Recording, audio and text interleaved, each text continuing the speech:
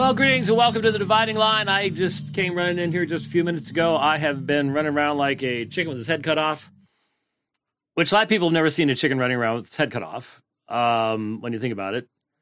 And in fact, you know, there's so many things we say that we picked up when we were younger and can tell people where you're from, how old you are, all sorts of stuff like that. I was thinking of one just yesterday. I mentioned something about being, and I was talking to myself. And you got nothing to say about that, buddy, because when you're playing Tim the Toolman Taylor, it is a never-ending monologue. It is amazing.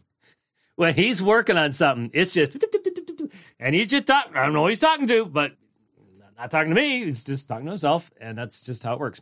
Anyways, I was talking to myself, and I used a phrase that I use all the time. My kids will tell you, I say it all the time.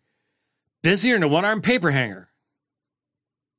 And I've came to realize a couple days ago, there's nobody under 40 that has any earthly idea what in the world that means. Because does anyone even use wallpaper anymore? I mean, everything I see is just all painting and stuff like that. But, you know, you used to have guys that they hung wallpaper. And so it took two hands to put the glue and hang wallpaper up on a wall. And if you're a one-arm paper hanger, you'd be very, very busy getting that one arm trying to do all that stuff at once. And it made perfect sense when I was a kid, but now we say that, and the younger generation just goes, what? I actually used that phrase in a meeting with one of my pastors a couple of weeks ago, and he looked at me with this, he was like, stop. And I'm continuing on the conversation. He's like, what is that? I've never heard that. And I'm like, you're in your 40s. You've never in his life have he ever heard that. I think it's a Midwestern thing. I guess. But I tell you what, first of all, I've seen a chicken with his head cut off. I've personally seen it, but that's, where I come from. So, like, one-arm paper hanger, I've not actually witnessed. Look, normally when you cut off a chicken's head, it just dies. But sometimes if you hit it just right, they just go running around the barnyard without a head on. Yeah.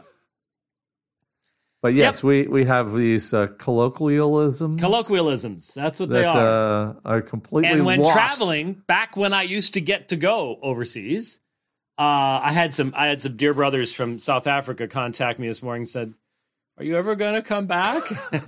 I'm basically like, "No, no, don't think so. I'm afraid those days are past." Yeah, same thing there. Okay, I've got some stuff for homeschool kids at the start of the program today. Okay, so parents, if you've got homeschool kids, the first thing is going to be for homeschool kids that are a little bit younger, maybe, not quite as deep a subject, and then the second thing, a little bit older kids. Maybe your high school kids, something like that, something along those lines. I so enjoyed talking with the high school kids a couple days ago. What was that, Thursday? Yeah, Thursday of last week. And, my grandkids are homeschooled, and I just think homeschool kids are awesome, and they're family people, and they take care of each other, and it's awesome, and I think homeschooling is great, and it's right now about the only option we've got outside of really good, solid Christian schools. I get that, but there's just a quality to homeschooling. And so I was thinking about, and this would be something I would share with hopefully, maybe my daughter will hear this and get the kids around the computer or however it is they're watching, if they're watching the Dividing Line today or will later. I was just over there too, dropping off. My truck smells like Thanksgiving and Christmas because last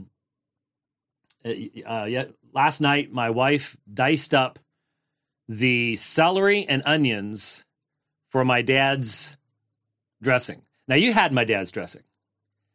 It was special, wasn't it? Yes. He says yes. So, because somebody on Twitter said, did you see that?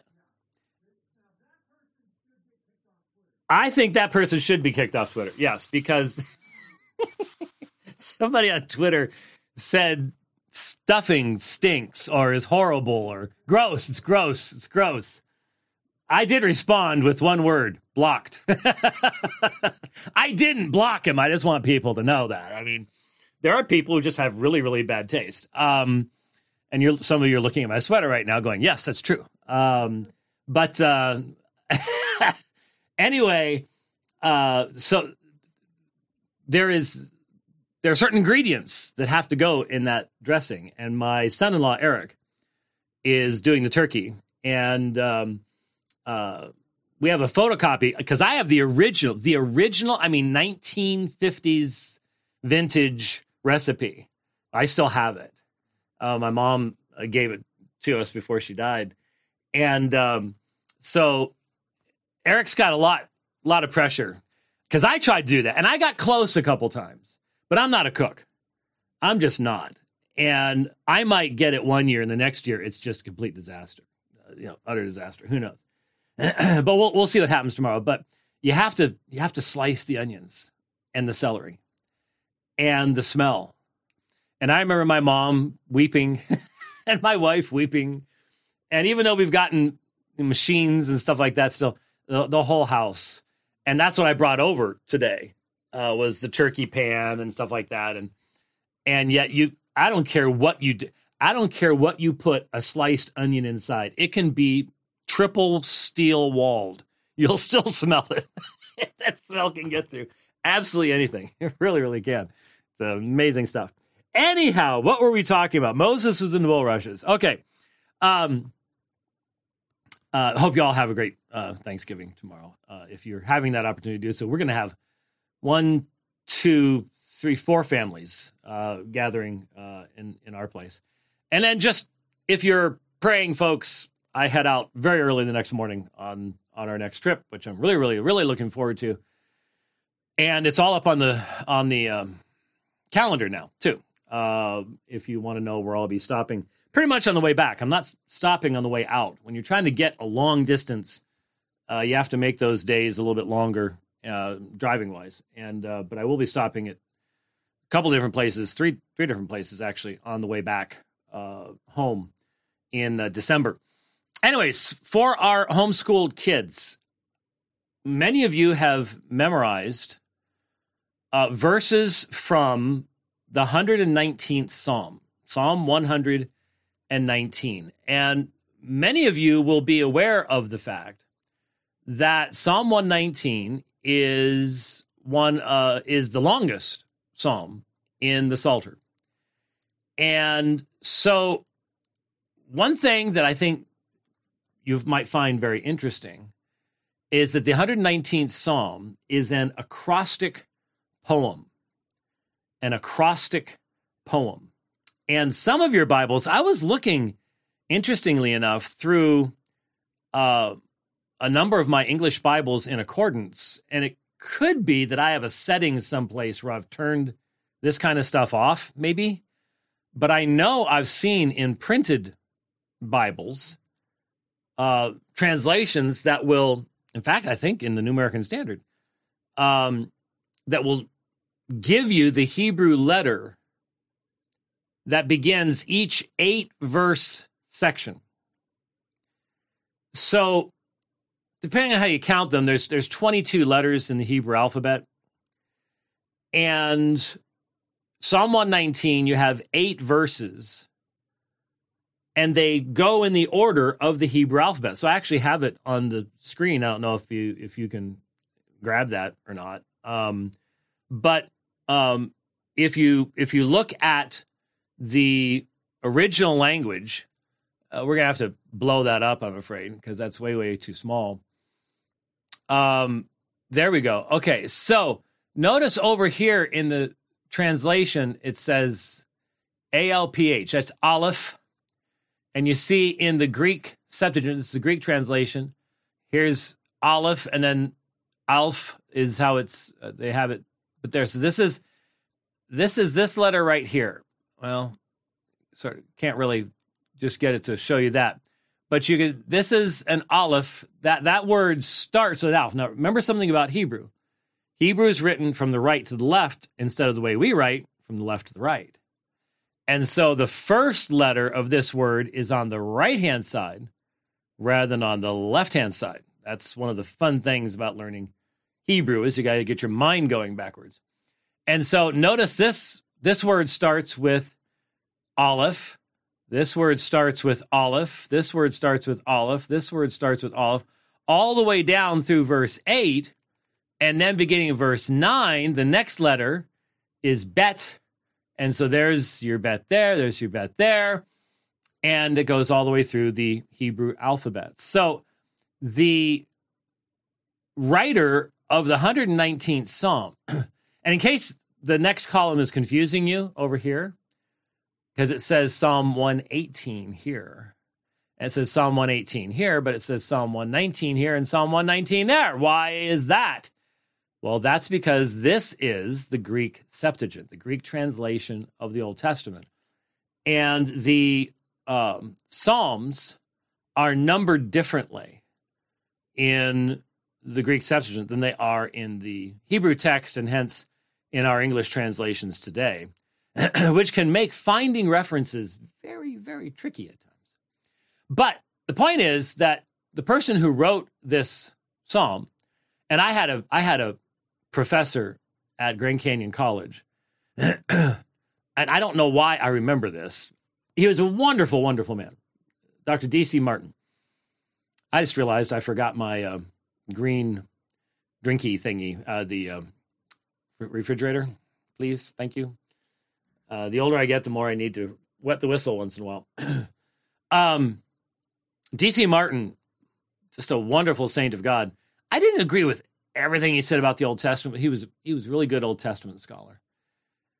And I just remember, out of all the things that the D.C. said, and everybody only knew him by D.C.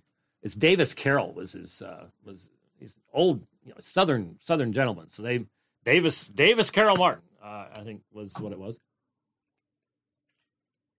I trust Rich a lot to just hand me something. I just immediately drink it because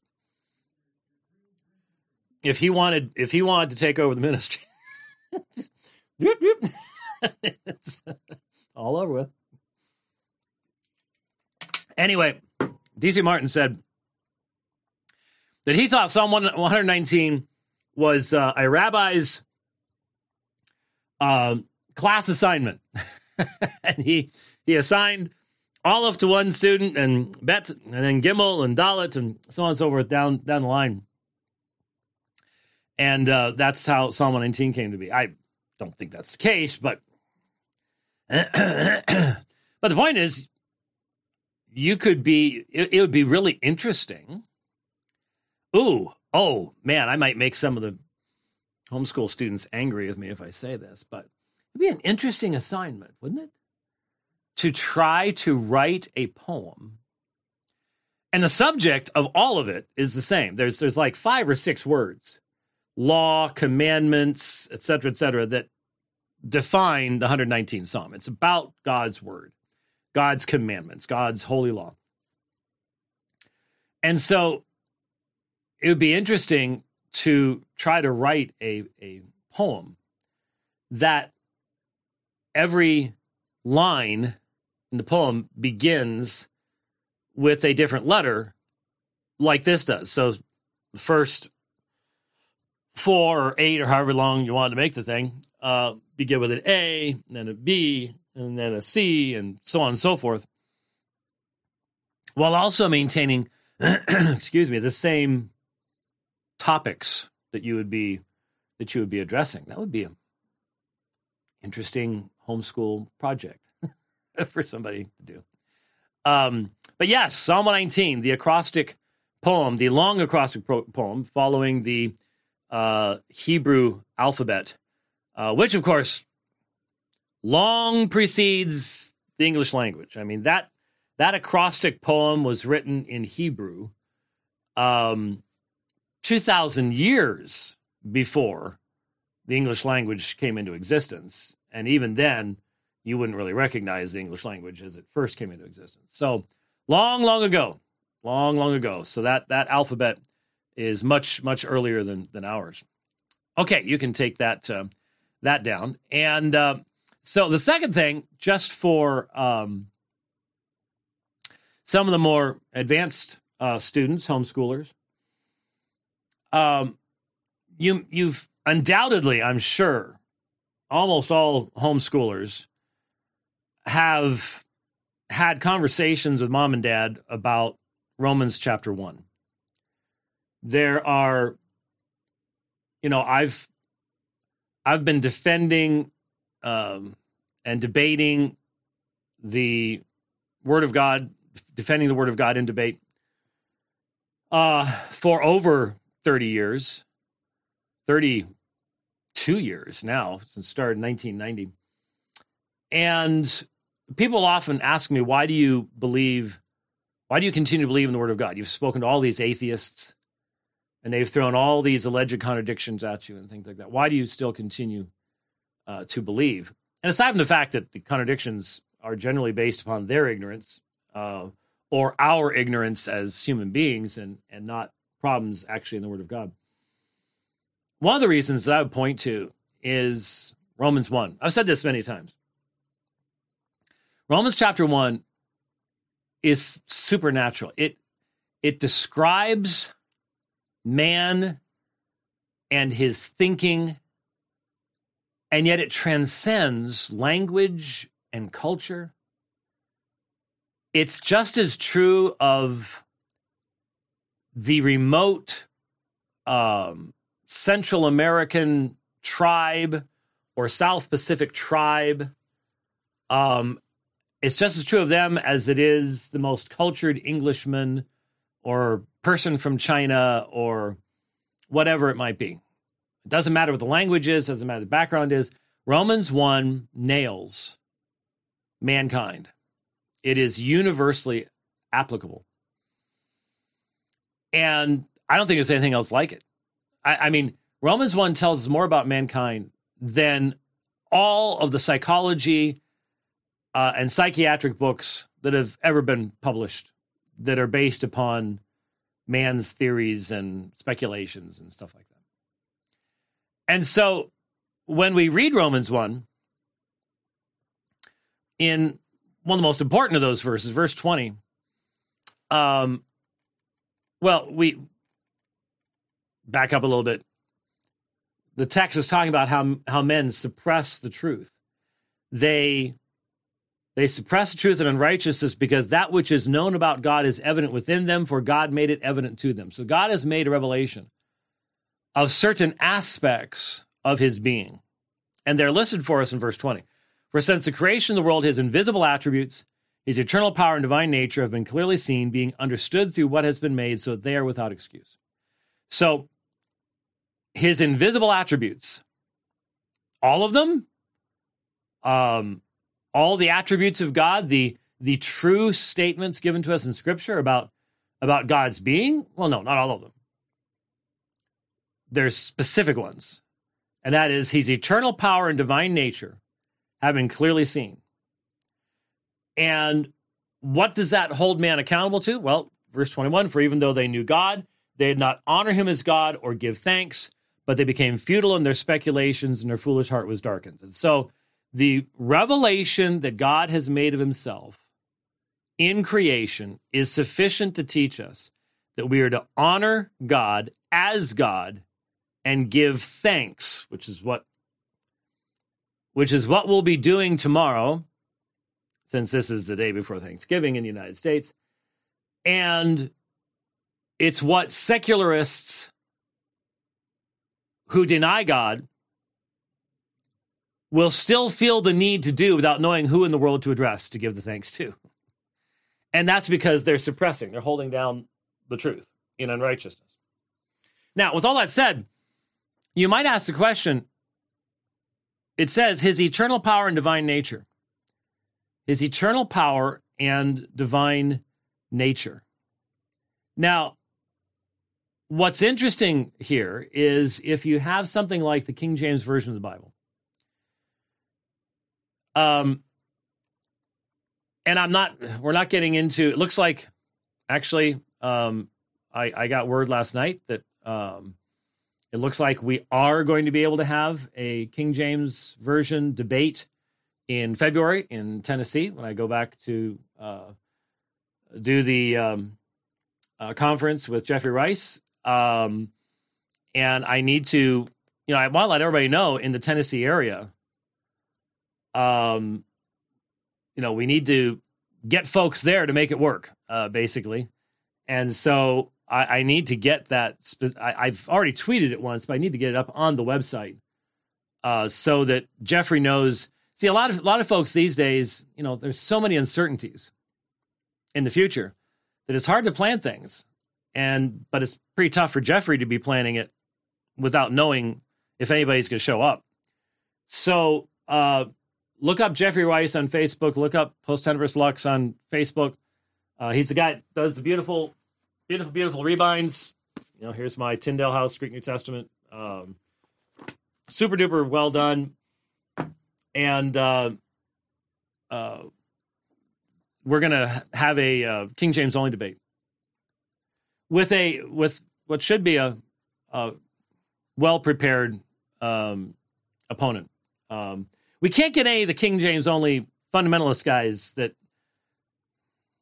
run around the stage screaming amen and hey and stuff like that. They're just too busy running around stages screaming, hey, amen, hey, man. I've retweeted that one. Remember I did that whole thing where I played that guy's sermon, and then Kuiper Belt went ahead and found that and put up a counter. How many times he said amen and hey man and all the rest of that kind of stuff. It was great. But anyway, so keep an eye out for that. And if you're making plans for I think it's the second, third weekend. It's sort of somewhere around there in February. I need to get the exact stuff up. Make sure to let Jeffrey Rice know and go on the website and say, yep, I'm coming and stuff like that. But so I'm not trying to go after that particular issue right now and talk about King James onlyism and all the rest of that kind of stuff. But in the King James, the word is translated, it's even his eternal power and Godhead. Godhead. Now, that's not exactly the language that we use today in our English language. But that's what it says, eternal power and Godhead in the King James Version of the Bible. And if you were to look up the term Godhead, you would find the King James also uses it in Colossians 2:9, for in him all the fullness of the Godhead dwells bodily. So, what is Godhead? Well, it was obviously a much more commonly used term in the past than it is today. And the important thing, again, speaking to our homeschool kids, the important thing is to remember that when Paul wrote Romans 1 and when Paul wrote Colossians 2, there was no English language. The English language didn't exist yet. I'd say the earliest you could posit the existence of a distinctly English language is 1000 AD for the most primitive.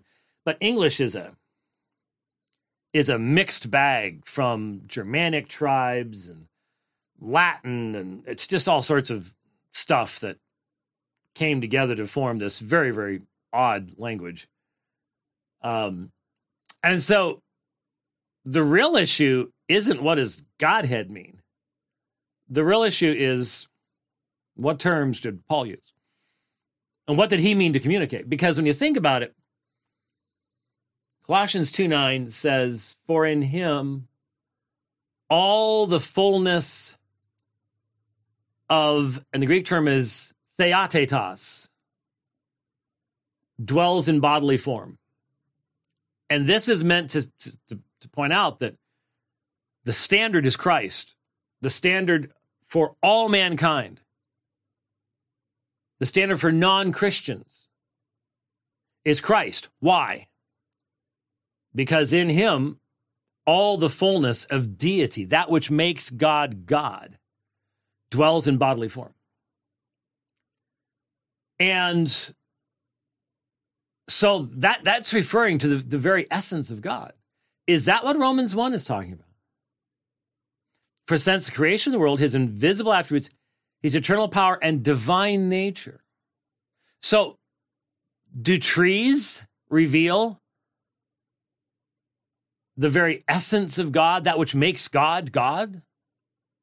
Well, no, they don't. There is a limitation to what the created order can reveal, because it's created, it's finite, it's limited. So obviously, Paul's thinking of different things, and when you go back to the original languages, that's why he didn't use the same words. They're very close. They're very close. Theatetos, Colossians 2:9. Theates. There's an extra iota, one little stroke, what we would call the letter I, in Romans 1:20, but it changes the meaning of the word. It's now talking about divine nature in a much less specific, much more general sense than the much stronger term theatetos at Colossians 2:9. So modern translations recognize that and translate them accordingly. And you might ask, well, why did the King James translators translate two different words with the same English word? Well, that's not the only place that happens. But the problem here is doing that when it's the same author in different contexts communicating something different. That's where it has led to certain levels of confusion. And if I recall correctly, there was only one committee in the King James, in the work of the King James, that did Paul.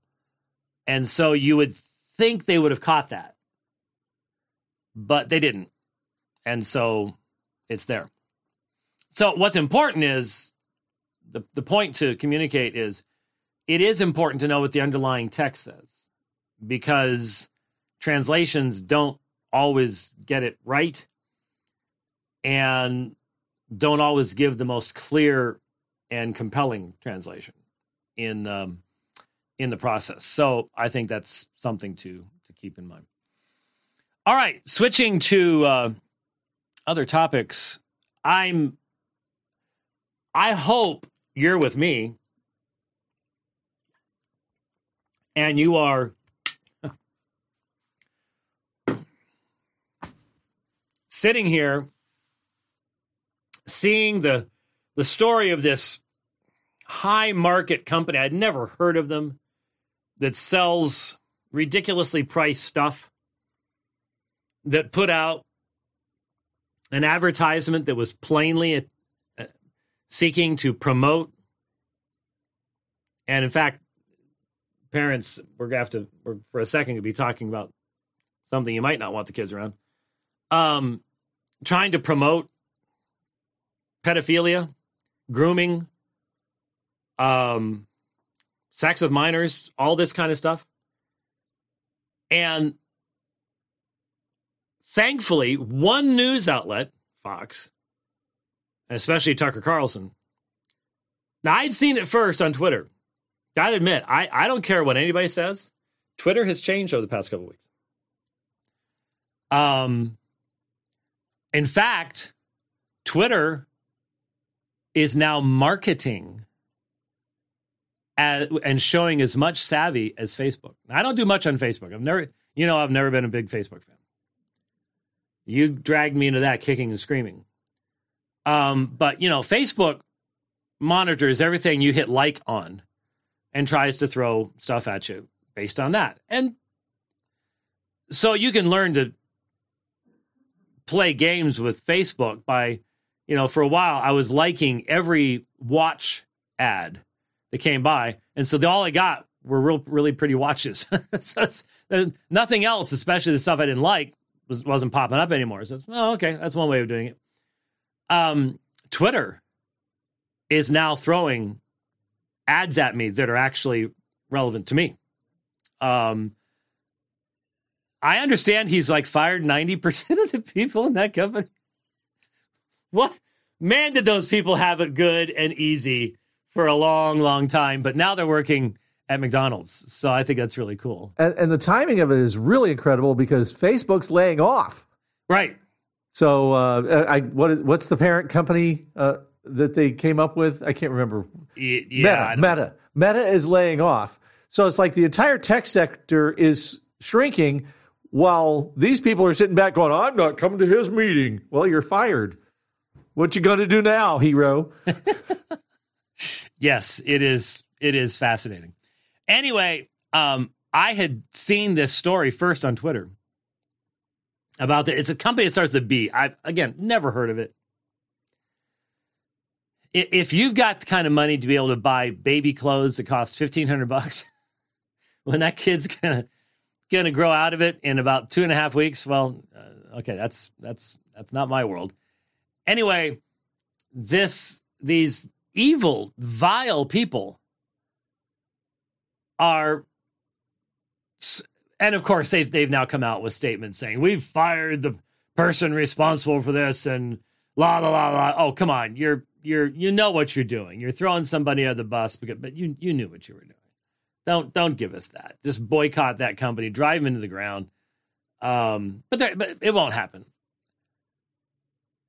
We have and we have so many people in Western society today that are now, with the Colorado Springs shooting, the narrative was one thing immediately.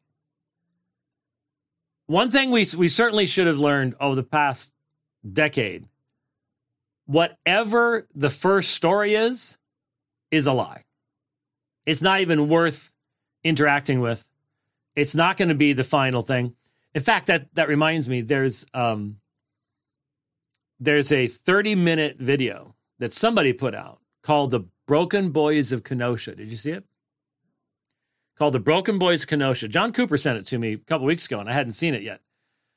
And so Luke sent it out, and I said, okay, all right, I'll take a look at it.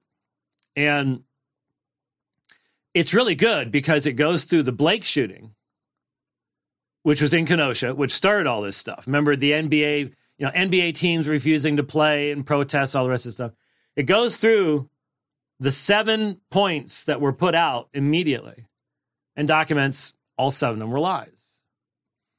That he was armed, that wasn't his car. He was stealing his wife's car, and he was supposed to have the kids, and he had a knife in his hand, and all this stuff. That he had been tased and continued to resist and all the rest of the stuff. But then what they did that nobody will do on any news outlet is they went through how he came to be who he was. His father had, fathered him and then just left. That is a massive, major problem in the Black community. I remember the program a couple years ago where they brought all these young Black men in, and one guy had 28 kids by about 14 different women. And, baby mama, baby daddy, that's the term. That's the terminology you use in a completely broken community where the family's gone. And so he goes through and documents this guy grew up without a father. It's fatherlessness. We've been saying this for a long time, and you get accused of everything under the sun. And then they go through and they talk about the guys in Kenosha that got shot by the young white kid. Now, they also point out the young white, Kyle Rittenhouse. Kyle Rittenhouse. They talk about how his family is broken. And both of the guys that ended up dying that he shot. Talk about completely messed up families. No fathers. And one of the two had been released from the psych ward. And in fact, in one of the pictures, he's swinging the bag from the psych ward that had his stuff in it at somebody. That's how it had been literally hours. And the whole film, I think it was the second guy. I'm not sure. Maybe. But the whole point of the film was, this is what fatherlessness and the breakup of the family does. This is what it created on both sides of the events, and it was powerful. It'll be completely ignored, but it was very, very powerful in the process. So anyway, we are seeing this society, because of its abject rejection of God's will, God's way, God's law, deciding that children are abusable, throwaway things. You can use them as you wish. We literally are becoming a society of people, anybody who can sit there and talk about family-friendly drag queen story hours just has absolutely no morality, no moral compass, no system of ethics left. I cannot imagine, and I'm a child of the 60s. Okay, I was born in the early part of the 1960s. And my parents talked about how society was changing, it was going crazy, and all the rest of that kind of stuff. Nobody in that day, nobody would have ever dreamed of the kind of blatant sexualization of young people that we're seeing today. Nobody. And still today, you get thrown into prison doing something like that, you ain't gonna last long, because even the prison inmates have enough morality left to know that's wrong. No. You don't do that to kids. No. You do that, and you're not going to get out of here in one piece. Functional, anyways. And so, but today, the leading voices in media, they're all, if you dare speak out on any of these things, if you dare oppose the LGBTQ revolution in any form whatsoever, you should be sued into oblivion. You should have charges brought against you, whatever it might be. And once the Constitution is truly just shredded, which, unless there is a massive change of things, is going to happen. I mean, you might be sitting here going, yeah, well, we've got 5 conservative Supreme Court justices. A bunch of them are really old, okay? And we saw in the midterms, the fully secularized, fully ethically lobotomized 18 to 29-year-olds voted. And they're going to keep voting. And that means eventually all the old guys on the court die off. And once you have 5 or 6, like the ideologues we already have on the court, like Brown and stuff like that, who have absolutely, positively, no concept of the Constitution at all. Once they're in the majority, the Constitution is just a piece of paper. If it will be interpreted by people in that fashion, there's nothing that can be done. It's done. And so once that happens, then these people will take all the political power, and they will take the police power, And you know what they want to do. You know what they want to do and what they're going to try to accomplish. So, Lord help us. Lord help us, truly. I mentioned this Thomas Horrocks guy on the last program. And I may have even mentioned this tweet. I'm not sure, but I don't remember going to this text. But a progressive, a little strange that so many of the folks who want to swing their Bible around to protest civil protections for gay marriage seem to skip right over the part where Scripture explicitly says that Christians aren't supposed to judge the sexuality of outsiders. Did I read that before? A little strange that so many of the folks who want to swing their Bible around to protest civil protections for gay marriage. This is not David French, by the way. Though David French is heading this direction quickly. Seem to skip right over the part where Scripture explicitly says that Christians aren't supposed to judge the sexuality of outsiders. The only thing I can think of here, is he's talking about 1 Corinthians. And judging those that are on the inside, not the outside. That's it. No reference was given. So, as if what that means is that Christians aren't supposed to recognize the utter depravity of the immorality of the nations.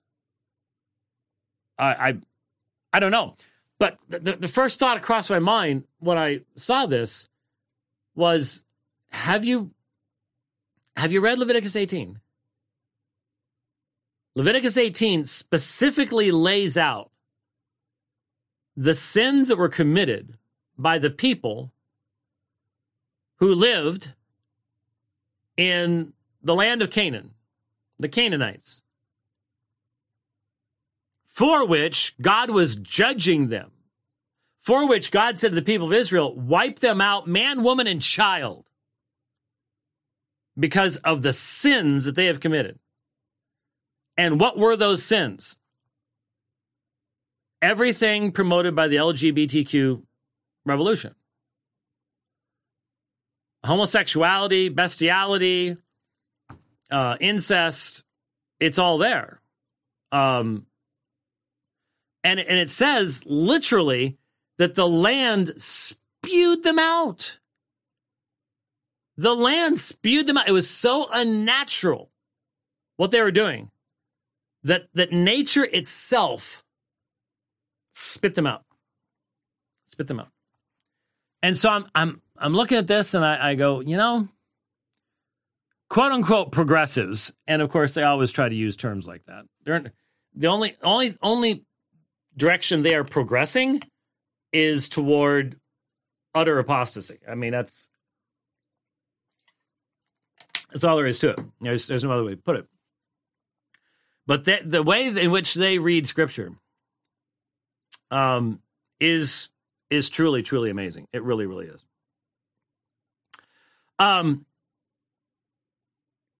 So, just a couple of other items, because I'm actually going to be joining Ryan Aris with the Ezra Institute in, and I'm wondering if Joe will actually. No, I don't think Joe's going to be able to make it, but who knows? Maybe he'll surprise us. But we're going to be talking about Thomas and the Baptists, basically. The Ezra Institute's been doing some programs on the subject of the renaissance of Thomism amongst Protestants, and so we're going to record something just after we finish the program here. So busy day right before Thanksgiving. But I wanted to actually, you know what? We should have tested this. And I now have the audio going the right direction.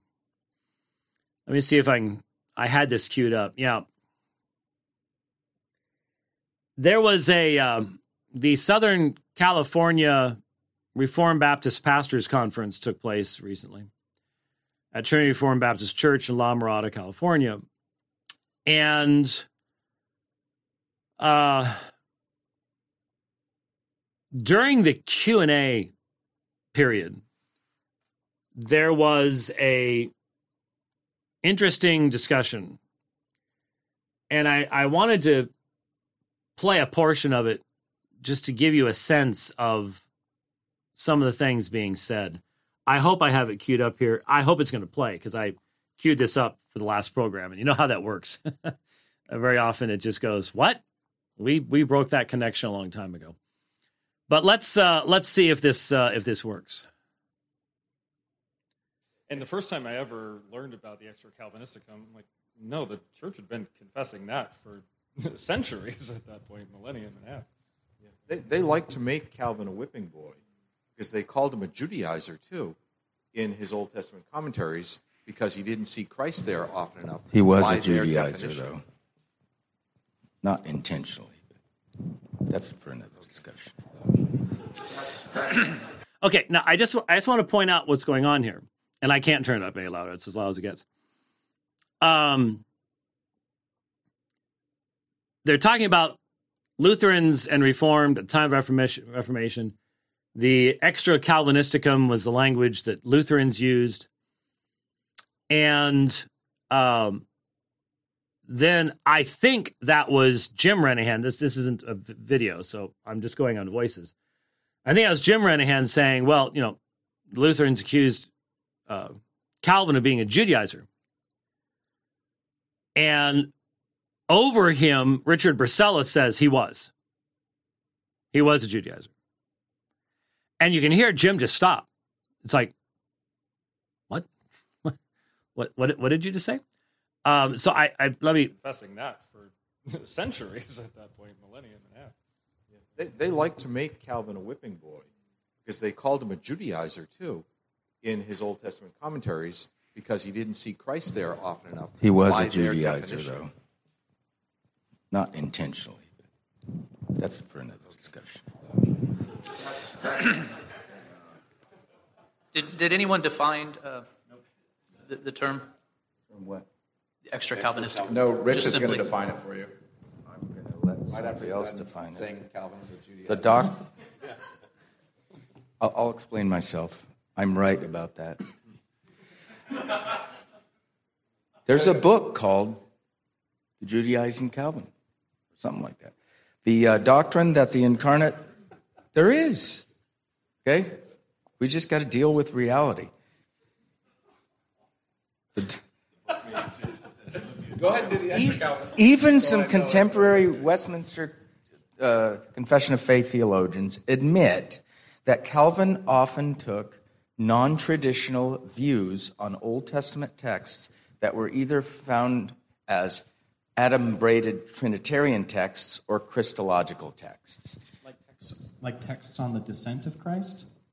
Samuel, you're too young. That's another issue, but Calvin does take novel views, okay? So what happened, and Calvin didn't intend this, but there were graduates from Geneva that ended up becoming anti-Trinitarians. And the reason why they did is because of Calvin's tendency at times to just be interested in the historical or literal sense, which caused him to be very much unlike Augustine in the Psalms. Okay, now that was the part I wanted you to hear. Because I made reference to a thread, and I think I linked to it. I did? Okay. Where we gave some example, where Chris Wisden gave a bunch of examples, and there's far, far more that could be given, of Augustine's reading of the Psalms, and he reads them as if they are New Testament literature. The actual context, its role in the life of Israel, all that stuff does not matter. What matters is how you can read into these words fulfillment in the New Testament. And it's almost in every single psalm. So that, numerology and numbers and, well, I think I did read for you the idea of the drum. You have to spread skin across wood to make it a drum. And so since Jesus' skin was spread across the wood of the cross, then you make the connection to drumming in one of the Psalms.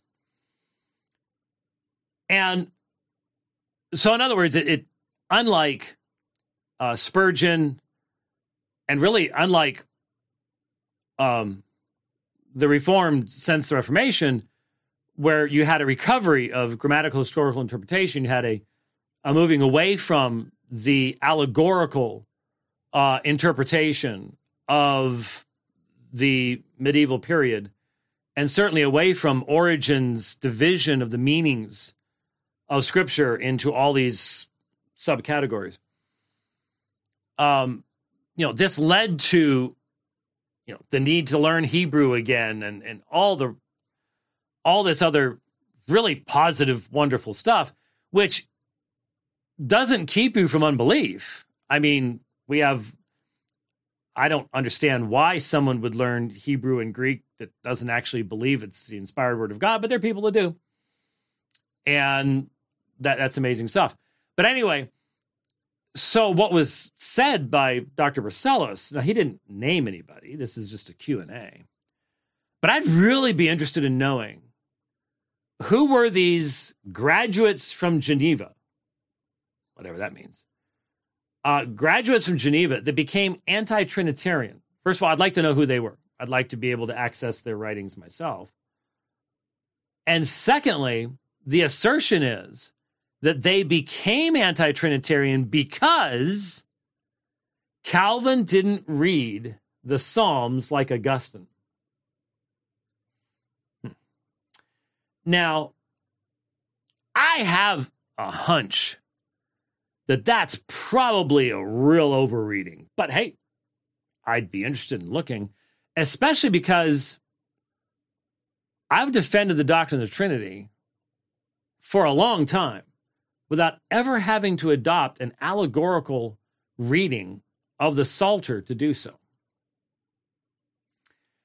And I don't think that Augustine's reading of the Psalter would be defensible against any kind of well-read opposition. When I see, for example, and I've pointed this out, I pointed out in my book on the Quran, when I see the author of the Quran displaying a fundamental ignorance of the historical backgrounds of the Hebrew scriptures and the content of the Hebrew scriptures, the fact that the author thinks that a lot of the Gnostic writings were a part of the Christian canon or were a part of the Hebrew canon. He had no idea what the canon actually was, one way or the other. I am engaging in a form of source criticism. And so I have to be really consistent at this point in utilizing the same standards in my criticism that I would then use in the defense of my own scriptures. And that's why I've been saying, I've said more than once, that I really think our neo-Thomistic brothers who are involved in their ressourcement of the sources of the confession ought to get out of the Reformed Baptist Facebook groups and do some serious interaction with people outside the faith. And you'll discover pretty quickly that you can't keep going this direction and defend the faith itself. You'll end up having to compromise things. the doctrine of justification, for example, is not defensible utilizing medieval exegetical techniques.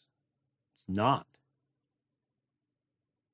The strongest defense of the doctrine of justification will be found by utilizing the grammatical, historical, interpretive method, looking at the specific meaning of the entire argument from Romans 3 through 5,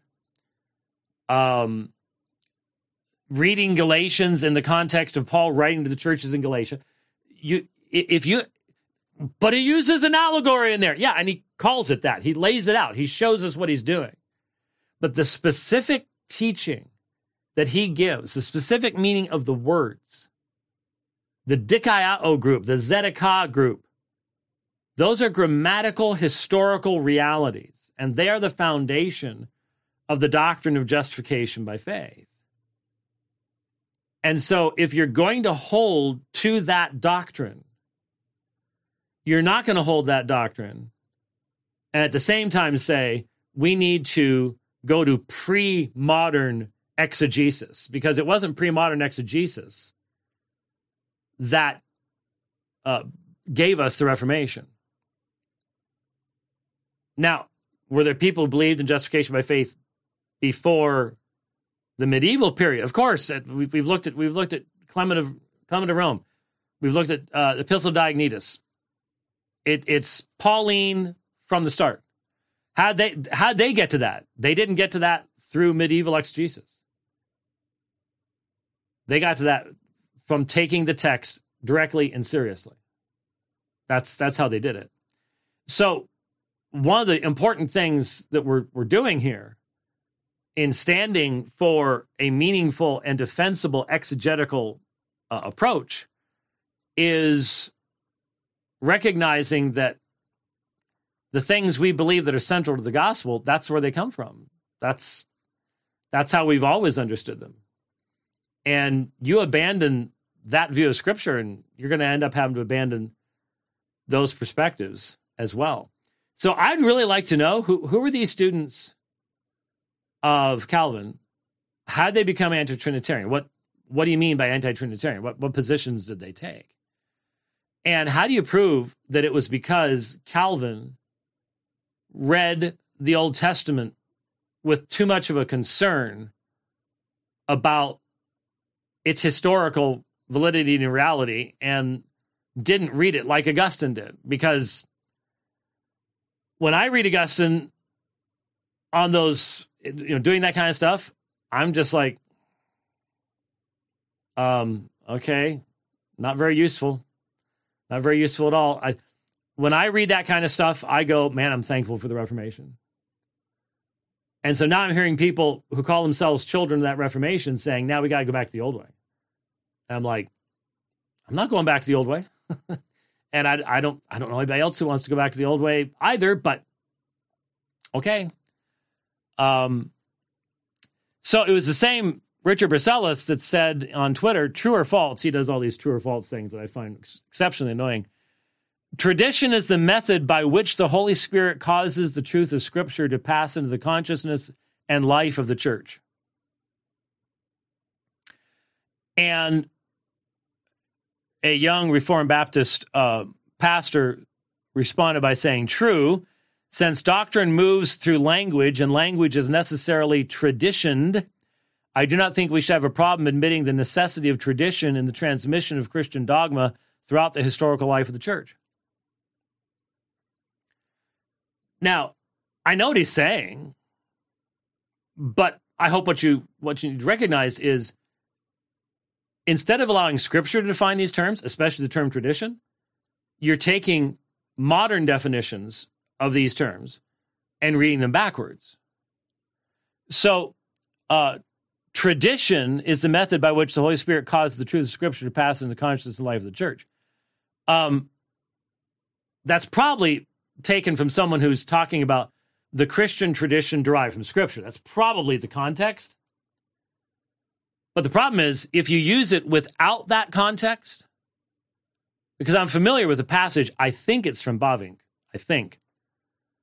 where he has just talked about Christian truth flowing out of Scripture and becoming what we call Christian tradition. That's completely different from the use of the term tradition.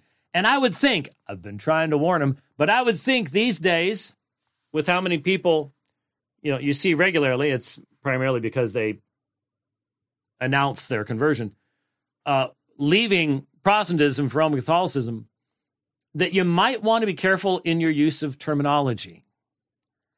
And either that, or it's just we don't care because we're not biblicists anymore, so we don't worry about what words meant in Scripture first, as if the sheep aren't going to default to the biblical usage. We'll give them a different usage, I guess. I don't know.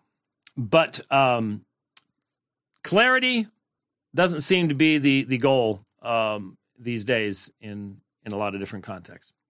Anyways, all right. Like I said, I've got another program to do in just a matter of moments. And so I do hope that you have a wonderful Thanksgiving day. Please pray for me as I start traveling on Friday, heading for St. Charles. Important time there, talking about the Trinity and why we believe the Trinity.